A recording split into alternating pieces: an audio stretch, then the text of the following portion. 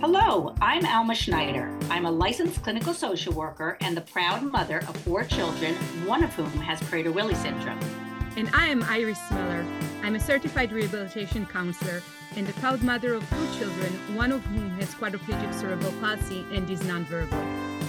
In this podcast, we discuss the uncensored truth about raising children with disabilities.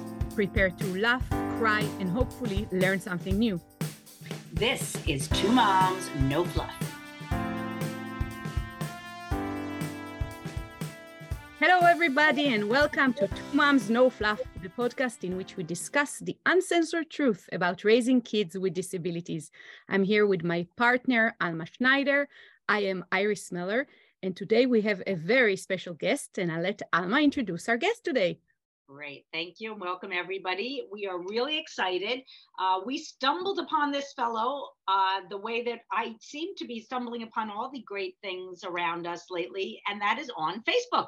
I don't know how I saw his blog and his Facebook post, but he also has a podcast, and I'm going to let him tell you a little bit about himself, but please welcome James Guttman. Welcome, James. Thank you, guys. Thank you so much for having me. I'm glad you found me, so I'm glad to be here. Thank you. Yes, wonderful. So what we'd love you to do is just tell us a little bit about yourself, about where you live, who you are. Absolutely. Okay, I'm James. I live in New York. My name is James Guttman. I'm on Long Island, right in underneath New York. They call it the leash of the dog's head, and New York's the dog's head. I'm on the leash of it, right in the center of it on Long Island. I run highblogamdad.com. It's my blog. It's about my son who is nonverbal with autism, my daughter who's 14. She's verbal. She's neurotypical. I try to talk about mental health. I try to talk about parenting. I try to talk about, topics that resonate with me. My belief is that if I'm going to talk about my son's autism, I'm going to talk about things in my own life too. I wouldn't just share things about him. I respect his privacy at the same time. Anything that if he was verbal, he is nonverbal and 12 years old. But anything that if he was verbal and didn't want me to talk about, I try not to talk about. So we keep everything on a good level. But I also like to preach positivity as it relates to autism. Autism appreciation, I call it, above acceptance and awareness. The idea that there are parts of his personality that are beautiful because of autism, not despite autism. And I think that's heartwarming for a lot of parents to hear, a lot of people who might be beginning their autism journey, who are hearing a lot of negative things, reading a lot of negative things. My life is significantly better because my son is in it, and I just want the world to know about it. So that's been my goal and what I've been doing for the last 6 years now. I've been writing for 20, and it was a big switch, but I haven't regretted it ever since. Yeah, I really appreciate your writing, A, because you're a very good writer, and B, because the dad's perspective is something that we don't see too much of or about, and it's so nice and refreshing to read your kind of accounts, and also just to see kind of a male perspective on this journey in such an open and kind of straightforward way. So I really appreciate, James, what you write and how you write. And also the podcast is also terrific. So really recommending it to others. I wanted to ask you if you don't mind introducing your son in a little bit more details, telling us a little bit about how his disability is affecting him and your family as a whole. Well, yeah, my son is, I appreciate you saying that first and foremost. I also do the podcast, as you said. It's highblogamdad.com. It's on all the streaming services, wherever you find podcasts. My son is 12. He is nonverbal. He has what I've heard, I don't know what people term it as. I've heard severe autism, different things. Essentially, my son is lacking in many life skills that he's learning as he goes. And it's up to us to teach him. It's up to us to find the services for him. He is more likely than not going to require care for the rest of his life. So chronically taking care of some of the issues that he has is going to require for us to find schooling after schooling. So it's not going to end when he's 18. It's not going to end at 21. And that's something that for me requires kind of a change in the parenting style that I think a lot of us are used to. I have a daughter, she's 14. So I'm used to telling great things about my daughter and almost overselling her. We all do that. Your kid plays Little League, but your kid doesn't just play Little League. Your kid is the best in Little League. Your kid is the best in school. But when it comes to getting your son services, when they have autism or disabilities or special needs, you have to almost undersell your kids. And I've been at these meetings trying to tell people, oh yeah, he doesn't really do that. It can cut you a little bit. And I know that for me, having to do that with him has been tough. But at the same time, I try to remember the good things about him. And that's who he is. My son is the most pure person I've ever met. He hugs you because he wants to hug you, not because he wants a favor from you. My son is, he's not nefarious. He's not duplicitous. He doesn't lie. He doesn't try to get around you. I mean, he does try to sneak food here and there and little cutesy things, but he's a good person. And I try to tell people a lot, more people in the world should be like my son, as opposed to my son trying to be like more people in the world. I think it would make for a better world, less wars, less, so that's who he is. He's sweet. And I think that writing a blog like mine is important because, prior to that, when he was little and he was getting diagnosed and we weren't sure if it was autism, we weren't sure what it was, we were afraid to say it out loud. You tend to hide them a little bit because you don't want people to ask those questions because you don't have an answer for them. What am I going to say to you? Yeah. And now that we're more aware of what he's dealing with and what he's going to be experiencing, I love being able to share him with everybody. I want everyone to know who he is because I try to explain that I think most people are only aware of autism or his kind of autism, when it's at its worst moments. They'll see us if he's having a meltdown and they'll walk by in a supermarket and they see it and they go, oh, that must be so tough. And that's the only exposure they have to autism. So I want to expose them to the good parts that maybe they walk right by in the supermarket and they don't notice. There's a lot of good to him. And that's why I'm appreciative of, shows like this and opportunities like this to get to share him with the world. I love that. It's so true. And just about the underselling, it's very painful to have to be, it's painful yet somewhat refreshing to be able to just let it all hang loose, all the things that have been a challenge, and just be completely truthful and open about it. But you have to do that to get those services. And you're absolutely right. It's very different from typical parenting where you're bragging about all the great things about your kid. So I love that that you put that into words because it's really true. When he was, I'm sorry. I was going to say when he was 5. The first time that I noticed that he was 5, he was getting his first services, and they asked me if he spoke, and we were with his care coordinator and the woman setting up his services, and they said, "Does he say any words?" And the care coordinator said, "No, he doesn't." And I said, "Yes, he does." And they went, "I go, he says hi," and they all stopped. And she's like, I've never heard him say anything. And I'm like, well, no, he was like, huh. Like he was like, I started doing that, and she put her hand on my shoulder and she goes, I know what you're doing. There's a place for that. This isn't the place for that. You have to get the best services for him. And it's important for your kid, but sometimes it can be a little painful. So I appreciate that you recognize that as well. Oh yeah, absolutely. We're wondering because you said your son is 12, but you started writing about him about 6 years ago. What was the impetus to start the blog and the podcast? Because you waited a little while, it sounds like. I did. Mm-hmm. I did. I had been writing since 2002. And I began writing, and this is the weird transition. I started writing about professional wrestling in 2002. I've written for WWE Magazine, and I've written for Impact Wrestling, and I've written 2 books about pro wrestling. I was heavily into the wrestling industry, and I had my story is kind of unique because in 2012 I had a heart attack at 35, and they found out that I needed a quintuple bypass, which was shocking to everyone. I was roughly the same size I am now. I had never had any health problems. And going into the hospital, I came out and my son had just begun to really show signs of delay. He was just about 1.5. And I remember being obsessively worried about him and what he couldn't do. And in the hospital, I remember thinking, I don't care what he can't do. I want to see my son. I want to be around my son. I miss him. Mm-hmm. And I changed my thinking about him and began to see him differently and try to understand why he does the things he does, as opposed to worrying about the things that he does. So a few years in, about 2016, I had written about him. I never wrote about my personal life on my wrestling site. It was a wrestling pop culture kind of fun site. Mm-hmm. And I wrote about him for the first time and prepared for what I thought was going to be a negative backlash, because that's what we all do. We share our personal things and then we worry that the world is going to make fun of us or, pile on us. And the response was so positive that I said, wow, I should do this. I should write about him and tell people about him. And since February 2017, writing about Lucas, I have been able to write about his growth and chart in many ways how my thinking has changed, how he's grown. And I've gotten a chance to do what I tell people is important.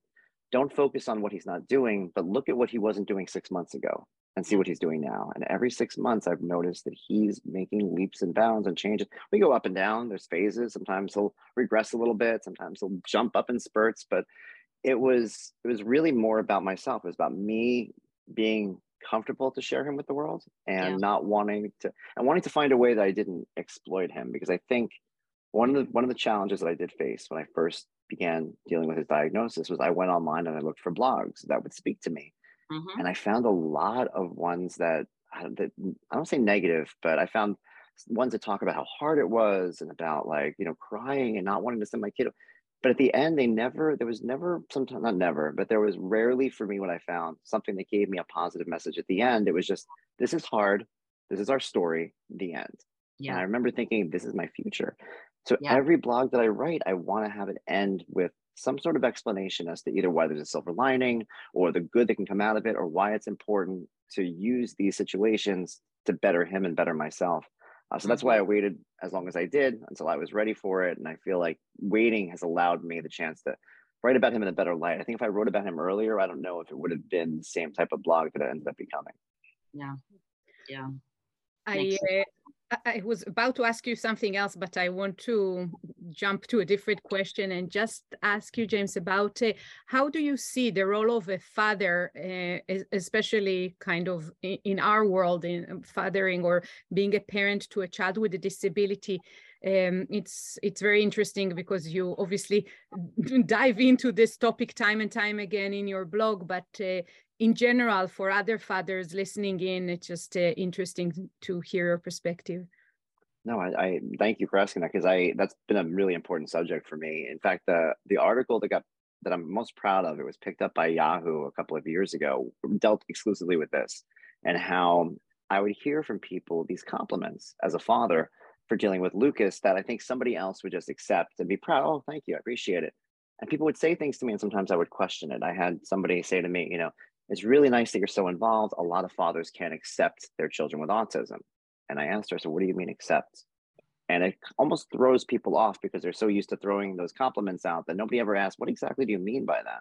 And she was like, well, they can't deal with it. I go, you mean they leave their family? They don't deal with their kids? And she's like, yeah. And I said, well, no, I'm not going to leave my family, and I'm not going to not deal with my son. I'm like, I love my son. And in many ways, I feel like I would rather forego those compliments and have all the other fathers held to a higher standard than to have myself applauded for these things that I'm doing. That to me is, I can't not do them. I love my son. I don't want to not help, especially now. I made this person. I brought him into the world. He's a part of me. He's one of the most important people in my world. How could I let him kind of float along with all these challenges and not be there to guide him through it, or leave them to, his mom to do by herself, or leave it to somebody else? It's my responsibility. I made this child. And that's why I feel like a lot of fathers out there, and it's not even exclusive just to children with autism. I think with any child you make. My daughter's 14. She's a girl. I'm a girl dad, as they say. I learn what I can to help her life as well, because it's my responsibility. I made these kids. I brought them there. So I want to be, I don't want to be the exception. I want to be the rule. I want more people to treat their children the way I do as fathers. Yeah. And I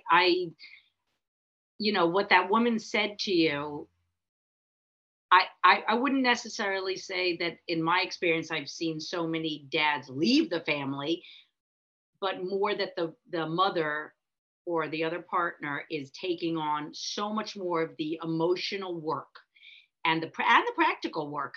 And it's, I've been running a group for many, many years of parents of kids with disabilities. And it comes up quite a bit that the dads want to be there, but there is a lot of shame. There is a lot of embarrassment and just feelings of grief that seem to last longer than the moms a lot of the time, because they're the ones, they sort of get through all of that earlier in a lot of cases because they're so involved. And when the men aren't as involved, it seems, I've just heard countless stories of that they're just not doing things with their kids. It's just the loss piece, the loss of what could have been just really persists.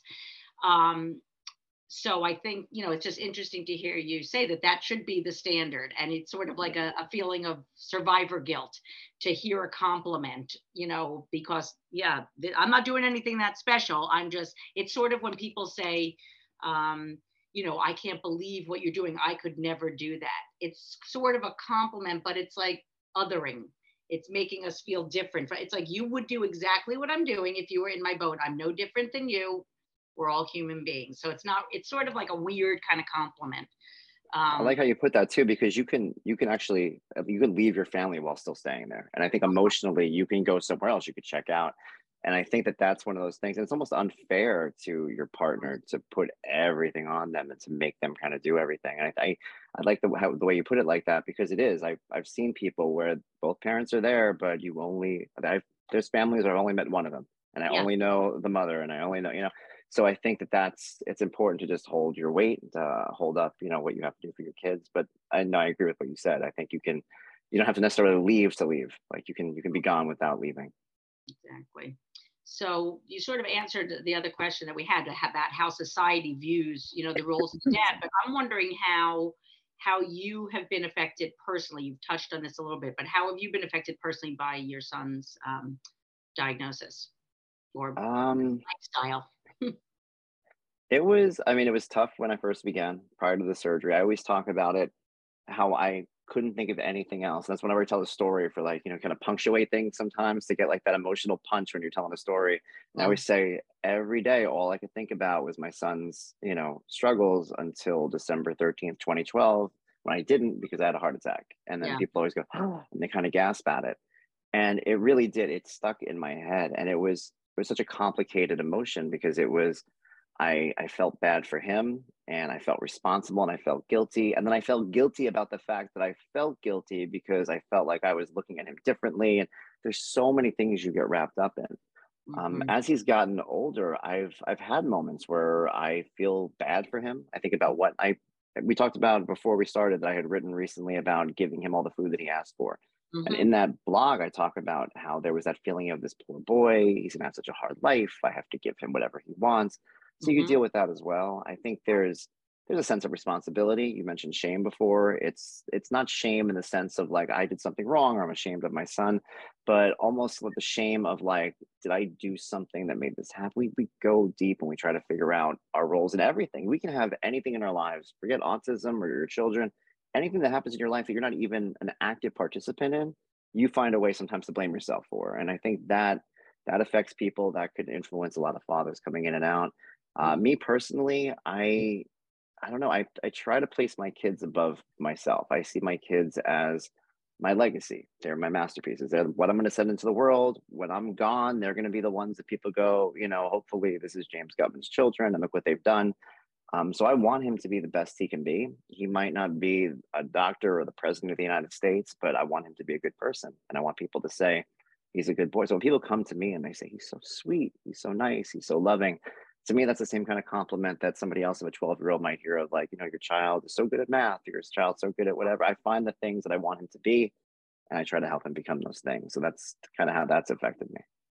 Great. But you've seen The Good Doctor, haven't you? He could be a doctor. But isn't that's always the positive ending to every autism story, is they always do something amazing in our world. That's what makes them amazing. If they do something in their own world, but in the end, hey, look, he can play guitar. Look at that. All right, now he's fine. And I'd much rather hear that my kids are kind than really good at math. I'd much rather hear that for all of my kids, typical and not. So right, counting toothpicks and all that. Yeah, like I'd rather he doesn't have to. I always say he doesn't have to do anything in your world to be a great person. In some cases, I'd rather people try to get into his world and see like what kind of person he is. But yeah, you're right.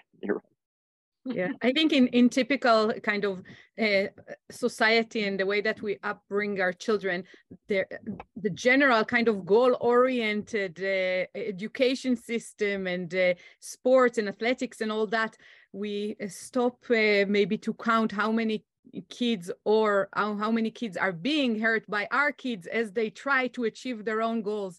And if there's something to be said about our children with disabilities, is that the majority of the time, these people do not hurt anyone in their way to achieve whatever is the best version of themselves. And I think at least we have that to be proud of, because they are like, I would say, I don't know, encompassing the good in this world. And people tend to underappreciate it. I think we were talking earlier about the Dalai Lama, and there is a quote from the Dalai Lama about that the world does not need more achievers, it needs more kind-hearted people. So our kids are definitely those that have disabilities and those that are siblings to our kids with disabilities are really the ones with the kind hearts, and I'm proud of that very much.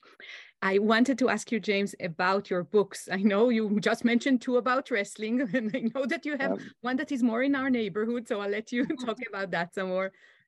My third book is actually, it's in your neighborhood. It's not specifically about autism. My third book was actually called The Expectant Father's Activity Book. It was a book for the fathers of, children on the way. It's kind of a book that you give to somebody who's expecting a baby. We have activities in it. There was crossword puzzles and different things, but at the same time, it teaches them about specifics of parenting, specifics of pregnancy, understanding what their partner is going through as they prepare, to have the baby. And then at the end, kind of a little bit about parenting, what to do when the baby comes out. Kind of a fun book, something to read. I think a lot of times when it comes to fathers, the books that they get are pretty much about how to save money. And that's it. It's all like, we have our role, the woman has their role. This is a book that helps men understand what their, partners are going through, or the person who's bringing the child into the world, which is important because for 9 months, that's their whole world. And if you're just, can I get you something? Like, what does that do? It doesn't really help anybody, but this allows them to know, okay, my wife, my girlfriend, whoever is at 3 months in the pregnancy, this is what she's going through. This is what she's experiencing. And I try to teach them that in a way that's humorous and not too clinical, because I think sometimes, I don't want to say men, but in general, I think people just get turned off when things are too clinical, especially in a time of high stress. So this is fun. It's silly. I try to fit comedy things into it. I did really well. I was really proud of it. It's called the Expectant Father's Activity Book. It came out in 2020, so it was a big deal for us. That's great. Wow. Thank you. It's like the boyfriend's guide to pregnancy, like the girlfriend's guide to pregnancy. You could do your own series like she does. Wow, that's pretty great. Yeah, because you're absolutely right. I can't think of a single book that I've ever come across that talks about, being in it, in that way. There's so much for women. Wow. Okay. Good to know. If you could change one thing in society regarding disability, what would it be? If I could change one thing in society about disabilities, I think some of the preconceived notions that once you know what a disability is, you know what it is. Because my son is not like the autism that most people know. And I deal with this during Autism Appreciation Month, where, there's high functioning autism. And in the beginning, when I first started writing my blog, which was, 6 years ago, which doesn't seem that long ago, but it was a long time ago in terms of awareness, in terms of where we come from. I received a lot of negative responses, surprisingly, from some people in the autism community, people who had high functioning autism that would read things I wrote about my son and say to me, like, how could you make these assumptions about your son? And I would have to explain to them, my son is nonverbal. My son is severe.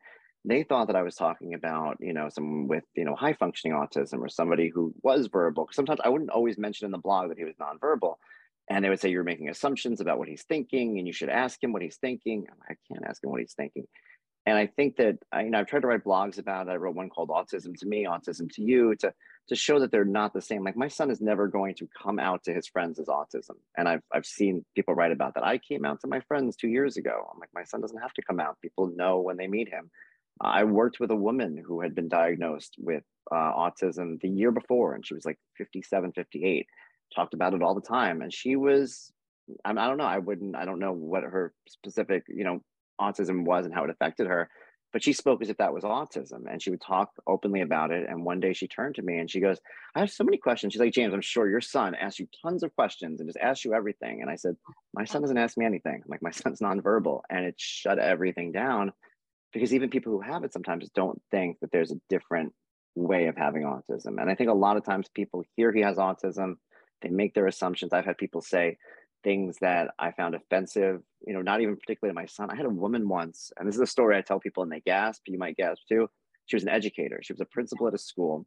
And she came to me and she goes, I heard that your son has autism. And I said, yeah. I'm like, he's sweet. I'm like, I think he was like 8 at the time. Like, he's 8. He's nonverbal. And she went, nonverbal. She goes, that's the real one. I went, sorry?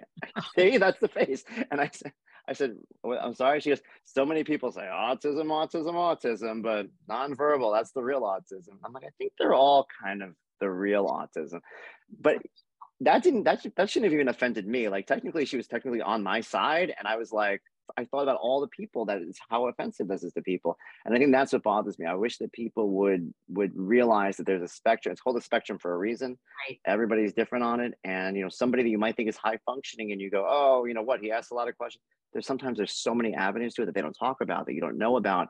We all deal with it in our own way. And I think everybody deserves respect if you're dealing with this without having some judgmental thing or trying to pigeonhole you into a box that not everybody belongs in. I think that would be what I would change. That's great. And I think that, Iris and I deal with that a lot on this podcast. We talk with a lot about, the spectrum of autism and how people don't, now I think that the language is not even the functioning language. It's high support need and low support need. But even those don't describe accurately what people are capable of, because your son, for example, he might be very high functioning in one area and very, quote unquote, low functioning in another. But, even referring to functioning, once someone calls someone high functioning, that's implying that someone like your son is low functioning. And I don't think you'd want to walk around calling your son, oh, my son's low functioning, because I'm sure he's very capable in other ways. And it's such a complicated issue because the spectrum is so wide. And, I think it's human nature to want to pigeonhole, because it makes life easier when you can just say, oh, that's autism. But we all have to realize that this, it's hurtful to people and it can be offensive. And we just all need to literally take a pause before we speak and just either keep our mouth shut or, really think about what's going to come out of our mouth, because, there's a lot of, triggers, not to use a highly overused word, but people in the disability community, family members have sensitivities, and because there are repeated traumas that we all deal with every day, all day. So I like your change, your one change. I think that's a good one. Thank you. There's an irony to it too, I think, because my son's nonverbal, and I always talk about how I'm learning that language isn't that important. And I think it's so funny because I think one of the main problems with autism is the language we use, like that, whether we call it high functioning, low functioning, whether we call it autism, we're so, as a people, we're so used to trying to figure out, how do we term this? How do we explain it? And we never find, no matter what it is. And he has no words, and it's supposed to be the biggest problem in the world. And the older he gets, the more I'm realizing that we're figuring out how to communicate, and maybe too many words is the issue that the rest of us have, Exactly. That's profound. That is profound. That's true. That's very true. We have too many words. We do. The world should be more like him. That's what I'm saying. James, I have another question for you. I am wondering, and that kind of connects to your book about preparing fathers to the birth of their child. I wanted to ask you if you have an advice specifically for parents that are just beginning this journey, that just received a new diagnosis, whether it's an autism diagnosis or any other disability. From your years of experience in this kind of space, what would you advise them? No, I'm glad that you asked that, because that was the reason I began the blog, and that's something that I still try to focus on when I write these. I was so frightened when my son, right around the diagnosis, prior to it, during it, after it. And the thing that frightened me was the unknown. I couldn't imagine what it would look like. I used to ask professionals, I say, how does he have autism? He hugs me, he laughs, he makes eye contact. He does all these things that weren't supposed to be autism. So I couldn't fathom it. And that was the fear of like, okay, they're saying it's this thing, but it's not matching up to anything I thought this thing would be. What is he going to be like in 3 years, 4 years, 5 years? And as the years went on and he grew, because a lot of the children that I know get diagnosed so young that they're not people. I don't want to say they're not people yet, but they're babies. And when they're babies, they don't have personalities yet. You don't know who your kid is. They're just a cute little, oh, look what you're doing. So by the time it started to come into focus, I saw, oh, this is his personality. This is who he is. And that unknown went away. So a lot of parents who face this in the beginning, they get overwhelmed, they cry, and they think about it. And you have to, I guess, grieve what you thought your life was, because it's going to be a little different than you expected, but it's never as bad as you envision. You envision worst case scenarios, because no professional is going to tell you anything that you're going to come back later and be like, you said he was going to talk by 4. They won't tell you he's going to talk at 4 because he might not, and they don't want you to get angry. I used to tell doctors, I go, just give me I promise you I won't sue you. Just tell me when he might talk. And they would be like, we don't know. I can't tell you. Like, Yeah. So that's it. It's the unknown is like 90% of it. And then once it starts to come into, into view, you're already dealing with it. And it's not the future anymore. It's the present. It's just moments of the present going forward. So I think that's what I would suggest to people, like, get your grief out, feel bad about the things that you think are going to happen, but also take notice of what is happening in real time, because it gets easier as you go until eventually you'd be amazed at the things in your life that can just become ordinary, like as you're doing them, like things that I'm dealing with my son. But I think if I'd gone back 10 years and be like, when your son is 12, you're going to be doing X, Y, Z to assist him in his day-to-day activities. I'd be like, oh my gosh, but it just is what it is. And there's things that he does and things that he doesn't do. But I have a better idea. And there's still unknowns. I still have unknowns about where he's going to be when he's an adult. And those things still get to me too. But I know that it's never as bad as you envision. Your brain always gives you the worst case scenario and then plays it like a movie over and over again until you throw up. So you try not to do that. So that's my goal, is to make sure people understand, life is what it is, and never fear the unknown, because it's never as bad as you think it's going to be. So true. So true. Words of wisdom, James Guttman. I think we need to hang out. You're a cool dude. Thank you. You got it going on. You're saying all the right things. We're all in agreement here. You guys got to tell people that. You got to be my PR. Let people know. They don't know. But it's so true. It's, everything you said just resonates so much. I mean, that fear of the unknown is what kills you. It really does. It's if you can just get to know your kid, that is the most important thing, and bond with your kid, and then you're fine. But that if your head is in that unknown, you are just going to be floundering in pain. So this has truly been a pleasure.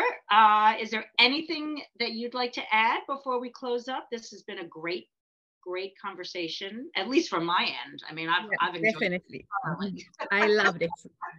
Well, thank you guys. No, I appreciate it. I want to thank you guys for having me on. This is my passion. This is what I live for. I love doing this. I want to do it as much as possible. I've been reaching out. I've been I just want to get my message out to as many people as possible. I find that not a lot of people talk about autism appreciation. The idea that, there's parts of his personality that exist because he has autism, and that makes me so proud of him as a person, as a human being. We all talk. You ask most parents of kids, who don't have autism, what do you want your kid to be like? And they'll start laying out personality traits that my son already has. I want my kid to be kind and loving. I don't want him to bully anybody. I'm like, my kid does all that already.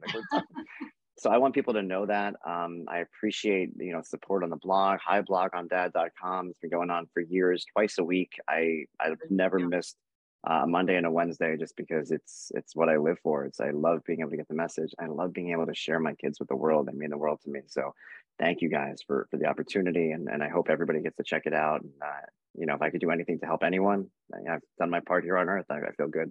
Thank you for that. Thank you so much. And everyone, thank you for tuning in.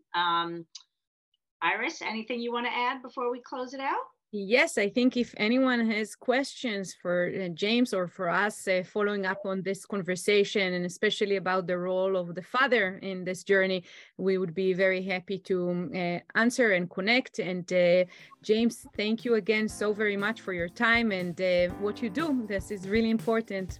Very important. Very important. You guys. Thank you. All right. Thanks so much. And we'll see you next time. For more information, please go to www.twomomsnofluff.com. Thank you. If you like this podcast, please subscribe and give it a 5-star rating so more people can hear it. Thank you.